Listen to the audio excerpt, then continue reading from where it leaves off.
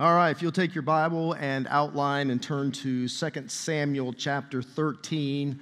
My wife got on to me last week that I was moving too fast last Sunday, so I took this message that I had for this morning and split it in two, okay? So you're getting half of it this week and half of it next week, which just means I doubled the material. But it makes you feel better, but along the way, no.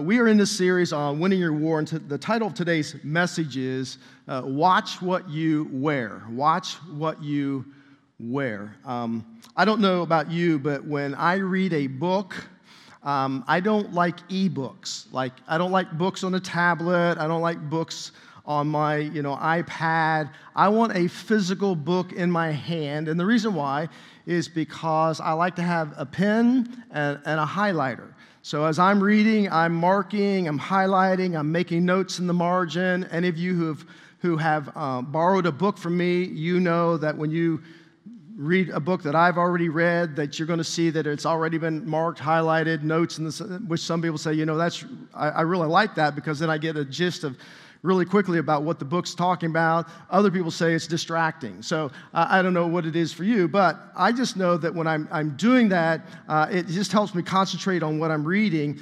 But inevitably, as I'm reading, I will drop a pen on my shirt or on my pants or a marker, and I've got a stain, right? Stain on my shirt, stain on my pants. Now, my wife does a wonderful job of trying to get those out, but sometimes the stain is so severe that you cannot remove it. It might be red ink on a white shirt. One time I was playing golf, and at the turn I got a hot dog, and I never get a hot dog with mustard, but that day I did, and I got I'm eating and in a hurry, and the mustard drips right down the front of my white shirt. And when that gets baked on all day long, you can't get that stain out. It is permanent. And so sometimes there are stains that we can remove. Sometimes there are stains that are permanent in our lives. Those of you who are mothers, you know all about trying to remove stains from your children's clothing, especially if they play in sports. You've spent hours trying to get grass stains out of their uniforms in preparation for the next game. So not only do we deal with stains on our clothes, but we also deal with stains on our soul.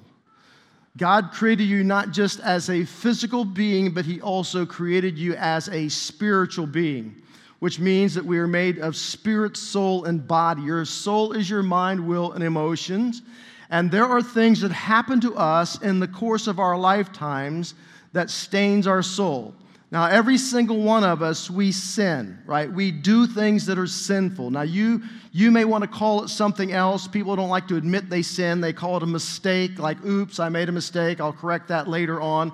But the Bible calls it sin, and sin is described in multiple different ways. It's missing the mark. It's an act of rebellion. It's a defilement. There's like an uncleanness. And so we sin, and we are sinned against. That is, people do things to us, they say things to us that creates a tremendous amount of hurt and pain in our lives. And we've all experienced that. They are deep wounds that result in broken hearts, that result in hurt and guilt and shame. And so we tend to respond to these deep wounds by making what I want to call inner vows. Now, we're going to focus on the inner vows next week. We're going to deal with guilt and shame this week. But I do want to kind of set up the scenario and kind of give you a teaser trailer in preparation. And so when you make these inner vows, you are opening up yourself to demonic schemes that Paul warns us about, that Satan comes at us with very subtly. We open ourselves up to these demonic schemes and deception, and this is what we call spiritual war. When we are hurting, when we are suffering, when somebody has betrayed us, somebody has abandoned you, somebody has abused you in some form or fashion, and you're hurting so greatly, you never want to experience that hurt again. That's just a natural human defense mechanism. I don't ever want to feel this hurt, this pain, this betrayal, this sense of abandonment ever again in my life. And so this is when we begin to make vows. And so here's kind of the scenario is that you have a hurt, it gets immersed in a lie, and out of that lie, you make a vow. So somebody hurts you, Satan comes along and immerses that pain into a lie, and based on that lie, you make an inner vow. Here's the danger of the inner vow, is that we will hold on to those inner vows like they are a family heirloom, and we will hold them more authoritative in our lives than even God's word itself. So let me give you an example, and we'll look at many examples next week. I'll just give you one today. Those of you who have ever been betrayed by somebody, that is, somebody hurt you deeply, they betrayed you in some form or fashion. And so because of the hurt, so you start with the hurt, you go, so in your mind you're thinking, listen, I will never trust another person again, not even God. That's the hurt talking. I just can't trust people ever again, not even God. They're not going to be there when I need them. They're going to let me down. I'm going to experience this hurt all over again if I trust them. I'm just not going to do it. So then comes the lie Satan immerses you in. You cannot trust anyone. And then you make the inner vow. And so you put two and two together and you think to yourself, well, okay, that means I must take care of myself. I must take care of myself. I can't trust others. I can't trust God. I have to do this on my own. It's what we call the orphan spirit that says, if it's going to be up to me. So now you made this inner vow, and you think in your mind, and the reason you justify this in your mind, this inner vow, is that you start telling your story to anyone who will listen. Let me tell you about the terrible thing that happened to me. And you just keep reinforcing the hurt. It's like you keep that wound open and fresh and new, and Satan comes at the lies. See, he told you can't trust anyone. They're going to let you down. They're going to abandon you. They're going to betray you at some point. You can't even trust God. That's right, I can't. I've got to do this on my own. So we try, and we fail miserably. And as a result of that, we thought that this inner vow would keep us from feeling or experiencing future pain, but it doesn't happen. Now, here's what you've done. This is the subtleness of Satan. You have now put your feelings in the driver's seat of your life. And that's a terrible place for your feelings to be. Because when they drive you into areas that you really don't want to go. And it's areas that Satan will keep you rather than experiencing God's freedom, he's going to kind of keep you incarcerated to that past hurt. And you, like a ball and chain, you'll carry that past hurt everywhere you go. And anyone you can get to listen to your story, you're going to tell your story over and over again as you're reinforcing that inner vow that you think is going to protect you from future hurt and harm, and it just doesn't. So now, that's when people sin against us, right? So we make these inner vows. What about when we sin? When we sin, we experience two things initially, guilt and shame. Guilt and shame. If you're not experiencing guilt and shame, either your heart has become hardened or your conscience has been seared. That is, it no longer feels anything. It's like branding something with a hot iron. And that's a very dangerous place to be. And certainly a lot of us, not many of us, especially unbelievers, get to that point where they say, we don't even acknowledge sin anymore. We don't even blush about sin anymore. We don't feel any sense of guilt or shame in what we do. I know before I became a follower of Jesus, I felt very little guilt or shame about the things I did. Now, if I hurt somebody in some way that was a family member, I might have felt a twinge of guilt, maybe some shame, but very little. And that's the life of an unbeliever. But when you get saved, now all of a sudden when you sin, you have the Holy Spirit inside of you and you feel this initial guilt and this shame. And our natural tendency is to clothe ourselves in our guilt and in our shame. So let me make this statement. When we talk about people who have sinned and been sinned against, things are put on you and things are put in you that will ultimately destroy you if you're not careful. And what is put on you is guilt and shame. What is put in you is our vows and unforgiveness. So today we're going to talk about the aspect of guilt and shame. Next week we're going to talk about inner vows. And the third week we're going to talk about forgiveness. Because if you do not get a handle on those three areas of your life when it comes to spiritual warfare, I can assure you, you will not walk in the freedom of Jesus. You will not walk in his victory. You will keep yourself enslaved and imprisoned because you are giving a foothold to Satan in your life. Spiritual life is all about how you can live in freedom, in spite of what you've done and in spite of what has been done to you. So my life calling is simply this. It is to help people find forgiveness and freedom through faith in Jesus Christ. That's what I do. That's my life's calling. God's calling upon my life is why I teach the Word of God. This all ties back to Satan's attack on your identity. You're going to hear me say this several times. You can either be defined by what you have done, what has been done to you, or by what Jesus has done for you. You can be defined by either what you have done, what has been done to you, or what Jesus has done for you. For example, if I wrap my identity around what I've done, right? You go to a typical AA meeting, everybody who is there is an alcoholic. What are they going to do? They're going to stand up when they want to speak, and they're going to say, hey, hi, my name is Greg. I'm an alcoholic. Guess what they've just done? They've identified themselves as an alcoholic.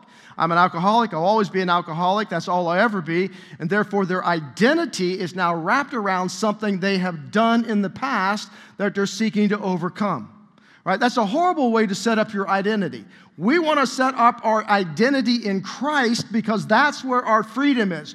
We are riding on the back of the victory of Jesus, which is why I said from the very beginning, if you take the gospel of Jesus Christ and make it applicable to your life, it is the answer to every problem you have. So my identity is not wrapped up in what I have done. My identity is wrapped up in what Jesus has done for me and who I have become now that I am in Christ and He is in me. You get the picture? All right, so we're going to kind of flesh this out. This is very, very strategic because if you don't get this right, it'll be very difficult, if not impossible, to live in freedom. And we want you living in freedom. So we're going to look at an example of this in 2 Samuel chapter 13. Let me just set up the scenario. We're only going to read a few of the verses, not the whole chapter. This is probably not a chapter you read for your devotional, so I'm going to try to keep this rated PG. But basically what happens, there is a young man whose name is Amnon. Amnon is the son of David, King David. King David had many sons, and so Amnon had a brother named Absalom, who was his stepbrother, and Absalom had a sister named Tamar, who was obviously Amnon's stepsister. Well, Amnon had a very strange affection for his stepsister, so much so that it was driving him crazy. And so he devised a plot by which he could get Tamar into his bedroom alone with her, and then he was going to solicit her for a sexual encounter. And so he came up with this elaborate scheme. He acted like he was sick and sent word to David, hey, David, could you send Tamar to me? And she makes this wonderful bread, and I think it would really help what ails me. And so she does. She, innocent and unbeknownst to what's happening. And so she makes this bread. She brings it into his chambers. And then Amnon sends everybody else away except Tamar and asks her to come and to serve him this bread. And as she comes near to Amnon, he rises up. And he says to her, in essence, hey, I want you to come and I want you to sleep with me. And so she begins to resist. Look in chapter 13 and verse 12. And he's grabbing her, trying to drag her into bed. Don't, my brother, she said to him, don't force me. Such a thing should not be done in Israel. Don't do this wicked thing. What about me? Where could I get rid of my disgrace? And what about you? You would be like one of the wicked fools in Israel. Please speak to the king. He will not keep me from being married to you, but he refused to listen to her, and since he was stronger than she, he raped her. And so there is a rape that takes place. A defilement is what the Bible describes it. Now, what happens to a rape victim? A rape victim feels very violated, unclean. So oftentimes one of the very first things they're going to do is going to run and take a shower, trying to wash off what they consider the filth that has been placed upon their body. Here's the problem. Water doesn't go as deep as the soul because there's not just a staining of the body, there is a staining of the soul that needs to be cleansed. See, this is what happens when people get hurt. It may not be a rape. It may not be something as violent as this in your life, but people have hurt you. People have betrayed you in certain ways, and it is a betrayal against you, and therefore there's the staining of the soul. And then there are things you have done, perhaps, that have created this tremendous amount of guilt and shame in your life. So look in verse 15. Then Ammon hated her with intense hatred. In fact, he hated her more than he had loved her. Ammon said to her, "Get up and get out." "No," she said to him, "sending me away would be a greater wrong than what you have already done to me." But he refused to listen to her, and he called his personal servant and said, "Get this woman," notice how he changed, not Tamar, this woman, like she's some inanimate object, out of here and bolt the door after her. So there's a profound sense of rejection. So his servant put her out and bolted the door after her, and she was wearing a richly ornamented robe, for this was the kind of garment the virgin daughters of the king wore. Tamar put ashes on her head, tore the ornamented robe she was wearing, and she put her hand on her head and went away, weeping aloud as she went. Her brother Absalom said to her, "Has Ammon your brother been with you? Be quiet now, my sister. He is your brother." So what is he telling her to do? Don't tell anybody about this. Keep it to yourself. Horrible advice. Don't take this thing to heart as though she couldn't. And Tamar lived in her brother Absalom's house as a desolate woman. When King David heard all this, he was furious. Problem is, King David did nothing about it. That's another story for another day. Absalom never said a word to Ammon, either good or bad. He hated Ammon because he had disgraced his sister Tamar. And if you were to continue read on, Absalom will take vengeance upon Ammon and he will put him to death. And so here we can only imagine the sense of shame, the sense of embarrassment that Tamar is experiencing. She resisted, but she was defiled anyways. Listen, all sexual abuse is demonic. It never is coming from heaven down, from the Heavenly Father. It's always coming from hell up, from demonic beings.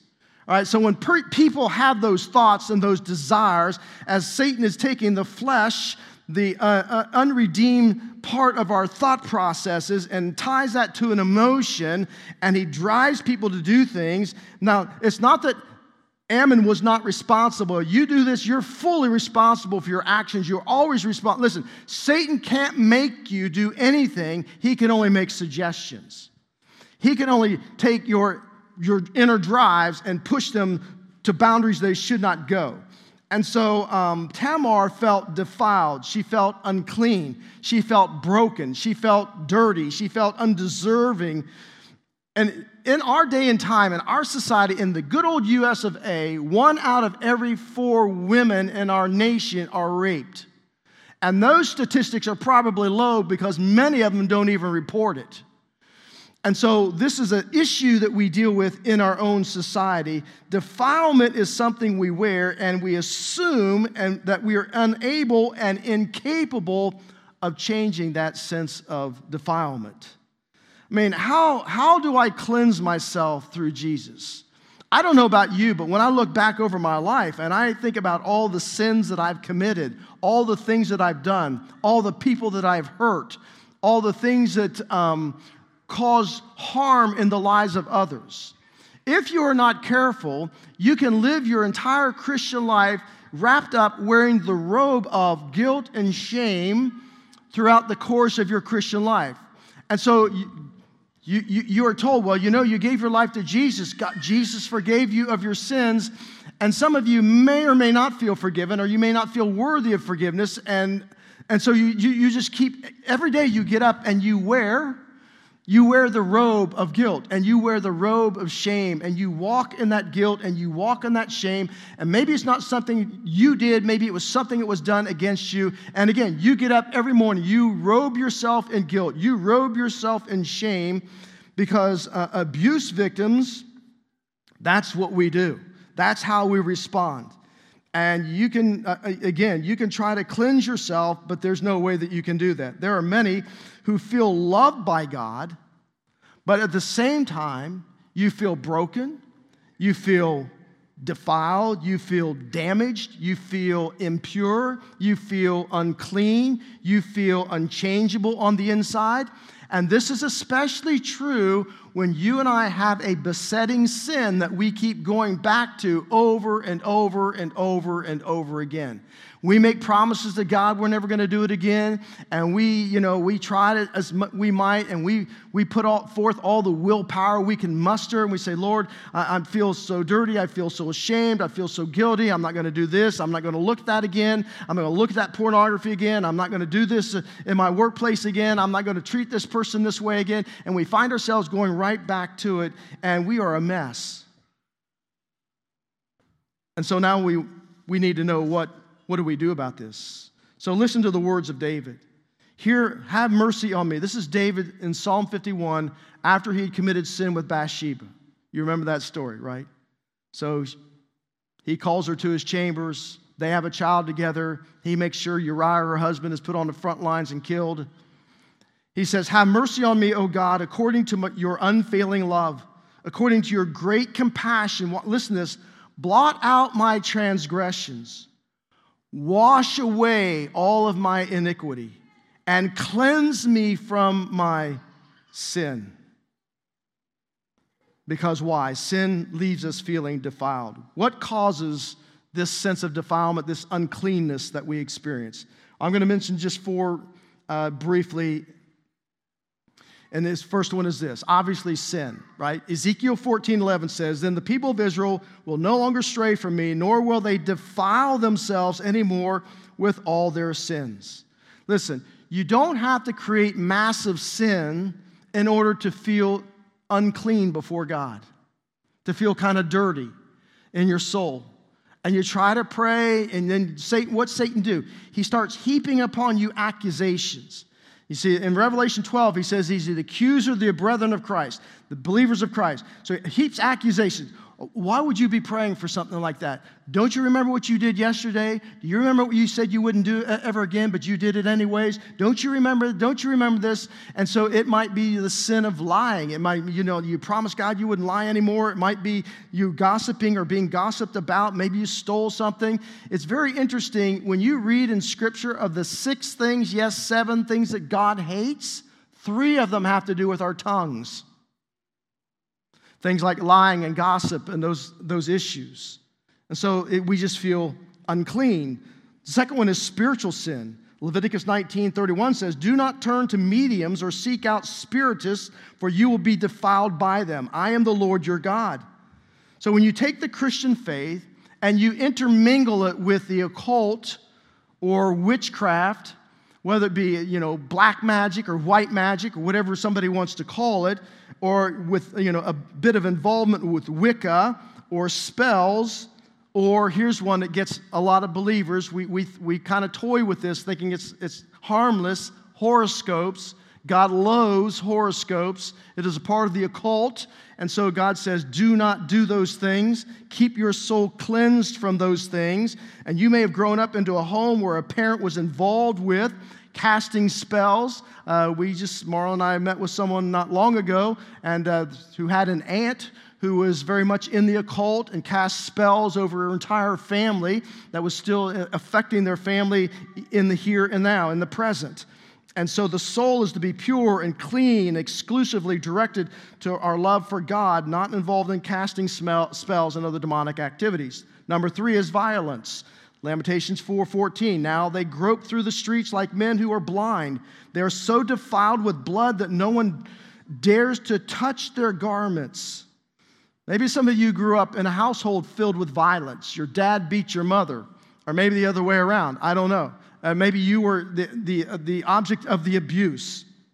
And so it stains the soul. There's so much hurt, and there's so much betrayal, and there's just so much pain that is carried throughout the course of your lifetime, and your memory bank goes back to that immediately, and Satan, if you're not careful, he's going to try to leverage those things against you so that he can keep you in prison and incarcerated in your own hurt and pain so that you continue to live off of inward vows. Maybe you dated somebody, a boyfriend who worked through fear and intimidation and control, threat of violence.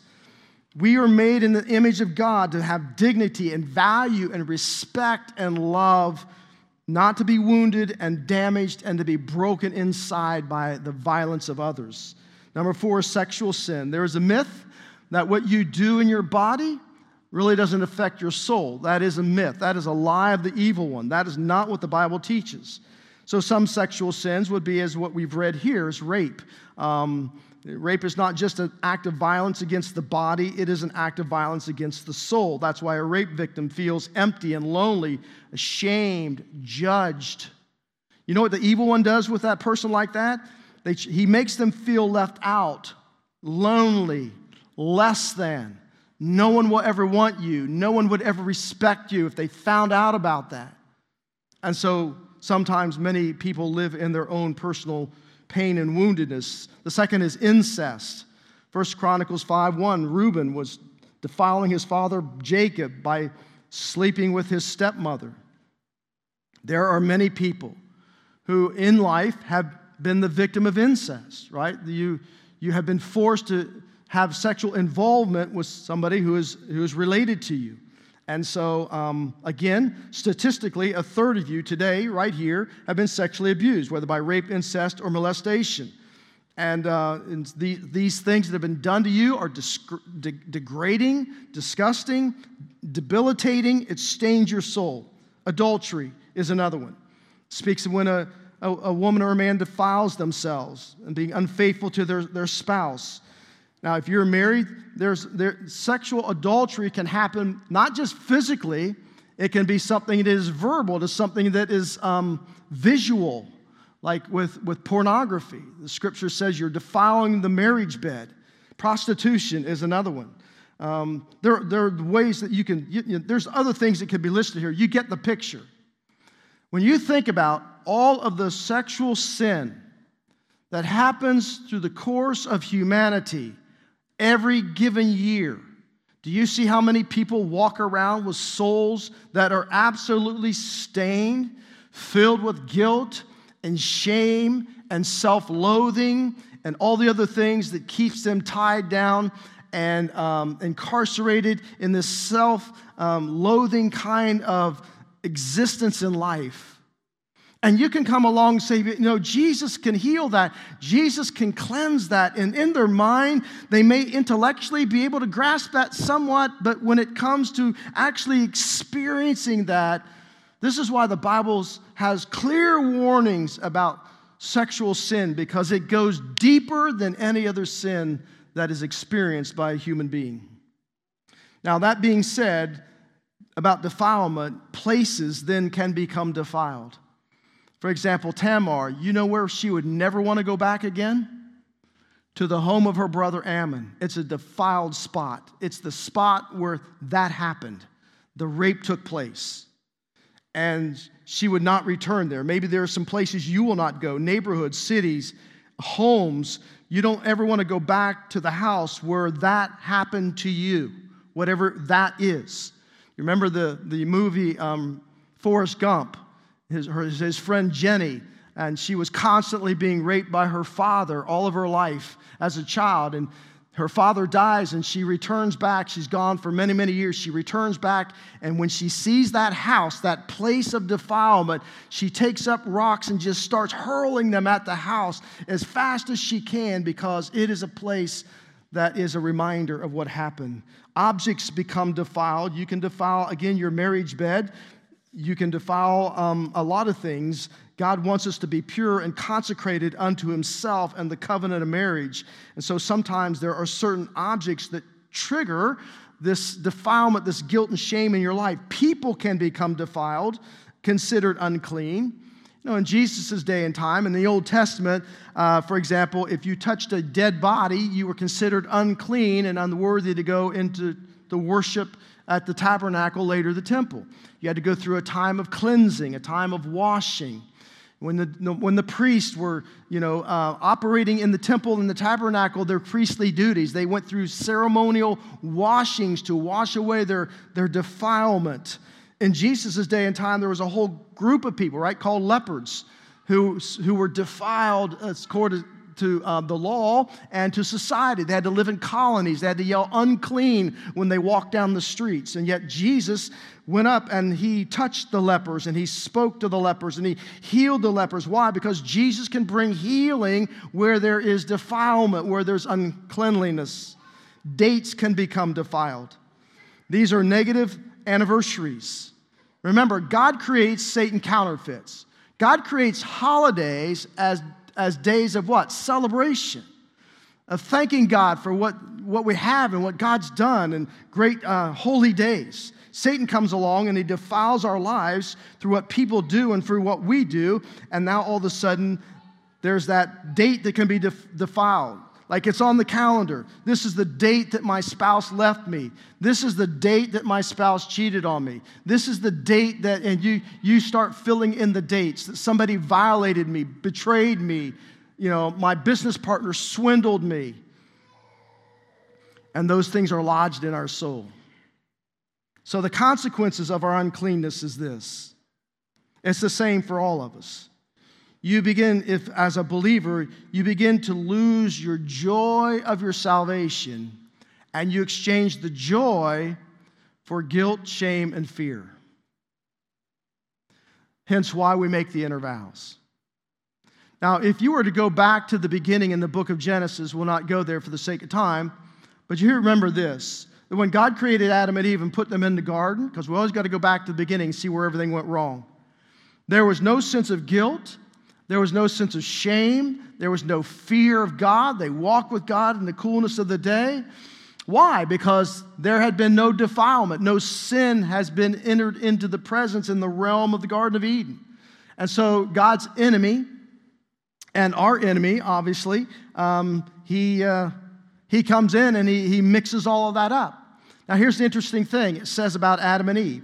It says, and here's the wonder why did the author put this in there? They were naked and not ashamed. The word naked is more than just physical nakedness. It speaks to the depth of the soul. It's not just a body issue, it's a soul issue. It simply means that they had no secrets. They had no double life. They had nothing to conceal. They had nothing to hide. Adam knew everything about Eve. Eve knew everything about Adam, and God knew everything about both of them. And so there was no pretending. There was no covering up. There was no hiding anything.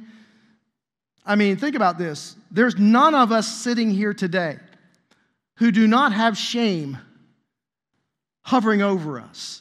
If I were to take your every thought and all your actions and play them up on the big screen for all of us to see, it wouldn't take very long before we'd be hanging our heads with the shame, a sense of shame and guilt and fear of how people are going to react when they understand what we are really about and what we're really like.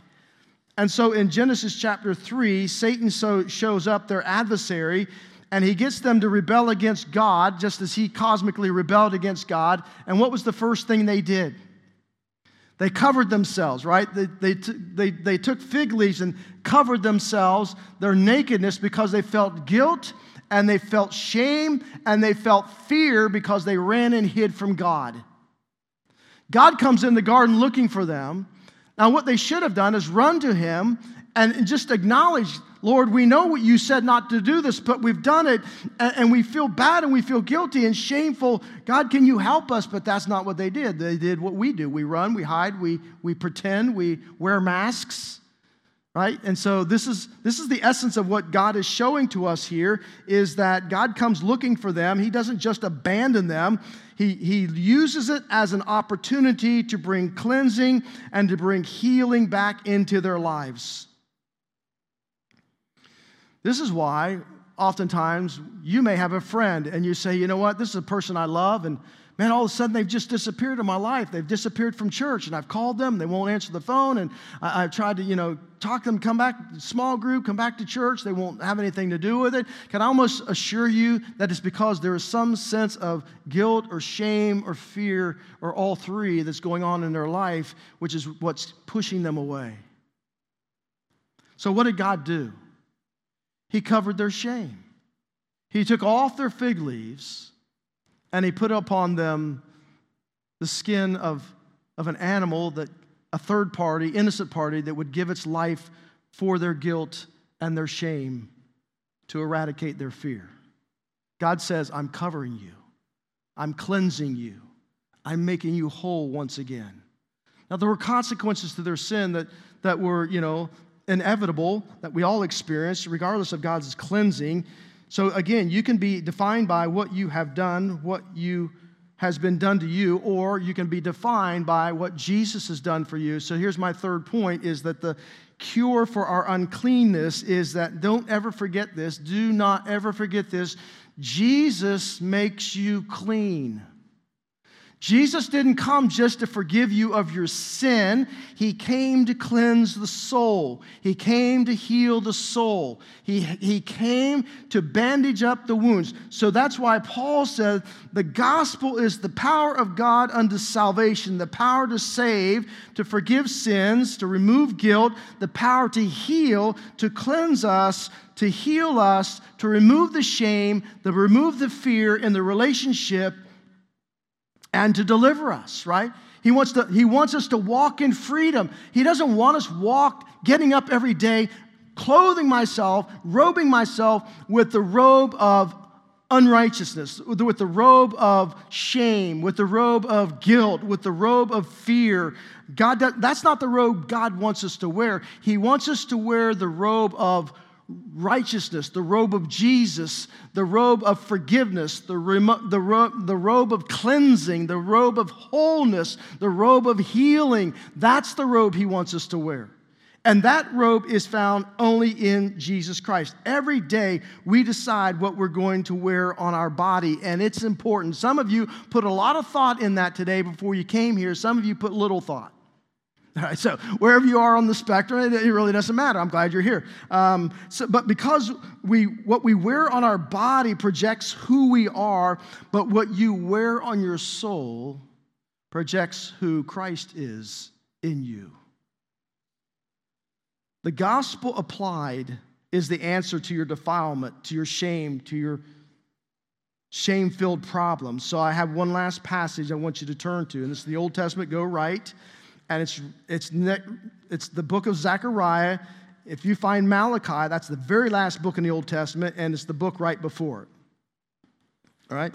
Zechariah, because here is a beautiful picture that I want you to, and we're going to wrap this up, that I want you to get in your mind, because this is what the Bible is showing us in Christ.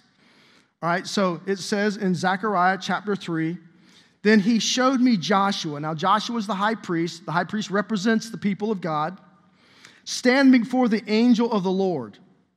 The angel of the Lord is who? It's pre-incarnate Jesus, right?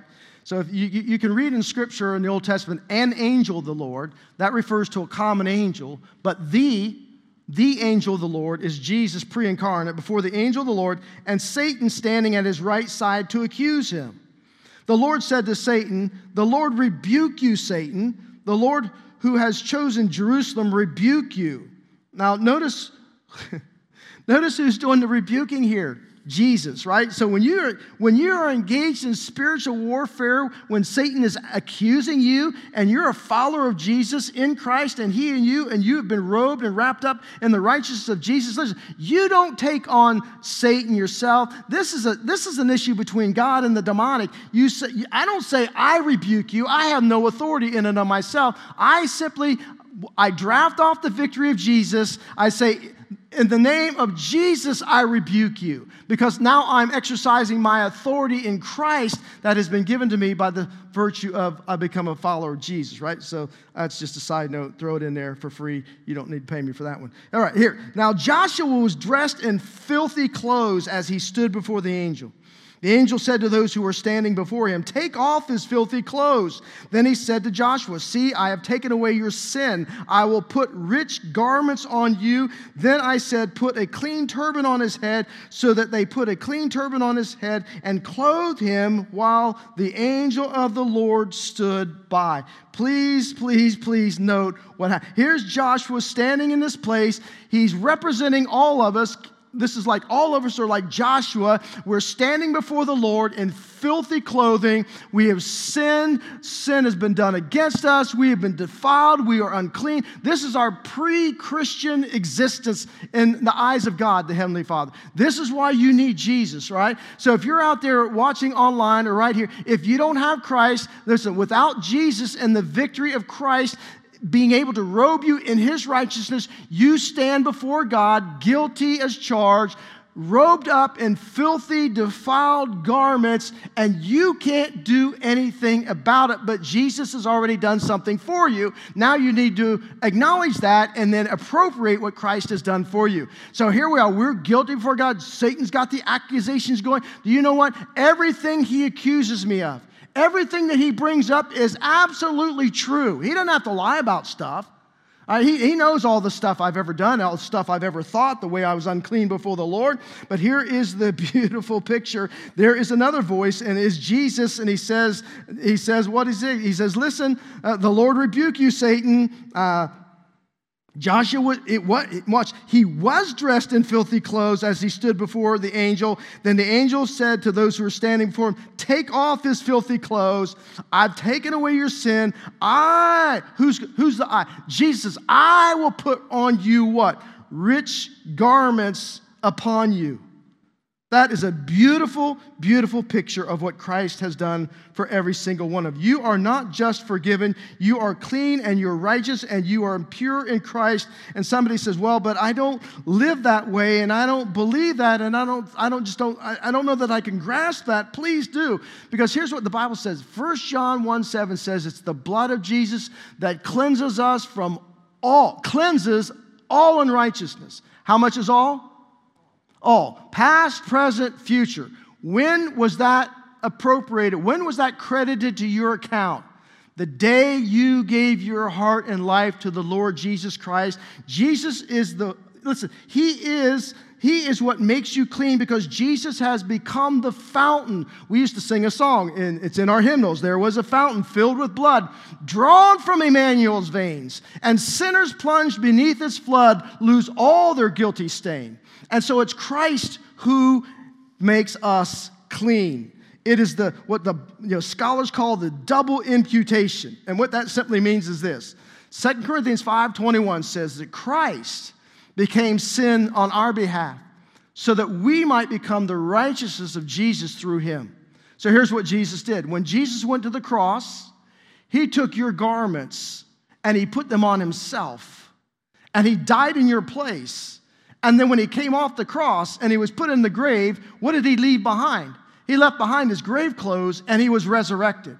The moment you put your faith and trust in the Lord Jesus Christ alone for your salvation, what Jesus did is he took that robe of righteousness and he put it upon. He took off the old garment of guilt and shame and fear, and he put on the garment of Christ that is pure and lovely and righteous. So when you go to the last book of the Bible, the book of Revelation, it says that one day we're going to be a part of a marriage supper of the Lamb. And it says that the church is robed in white. It is the righteous acts of the saints. Well, what are those righteous acts? Those righteous acts have been imputed, placed upon us, credited to us because of what Jesus has done. The church herself wasn't pure. Jesus was pure. Jesus made the church pure the moment they put their faith and their trust in him. You got that? So every single day, I want you to remind yourself that when you get up and you put on clothing on this physical body, you are clothing more than your body. You need to clothe your soul with the robe of righteousness, not the robe of accusation. There are two different robes.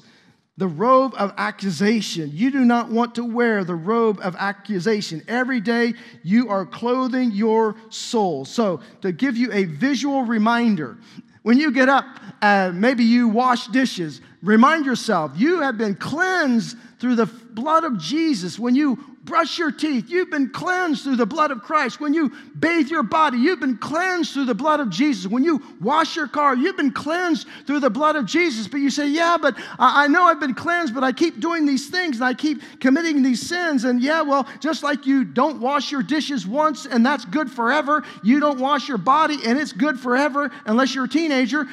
You know that you're going to cleanse yourself over and over. Listen, that's the fountain of Jesus. It just never stops flowing. Stop letting Satan keep you bound, shackled up, and tied up in the robe of accusation. You need to live your life in the robe of righteousness.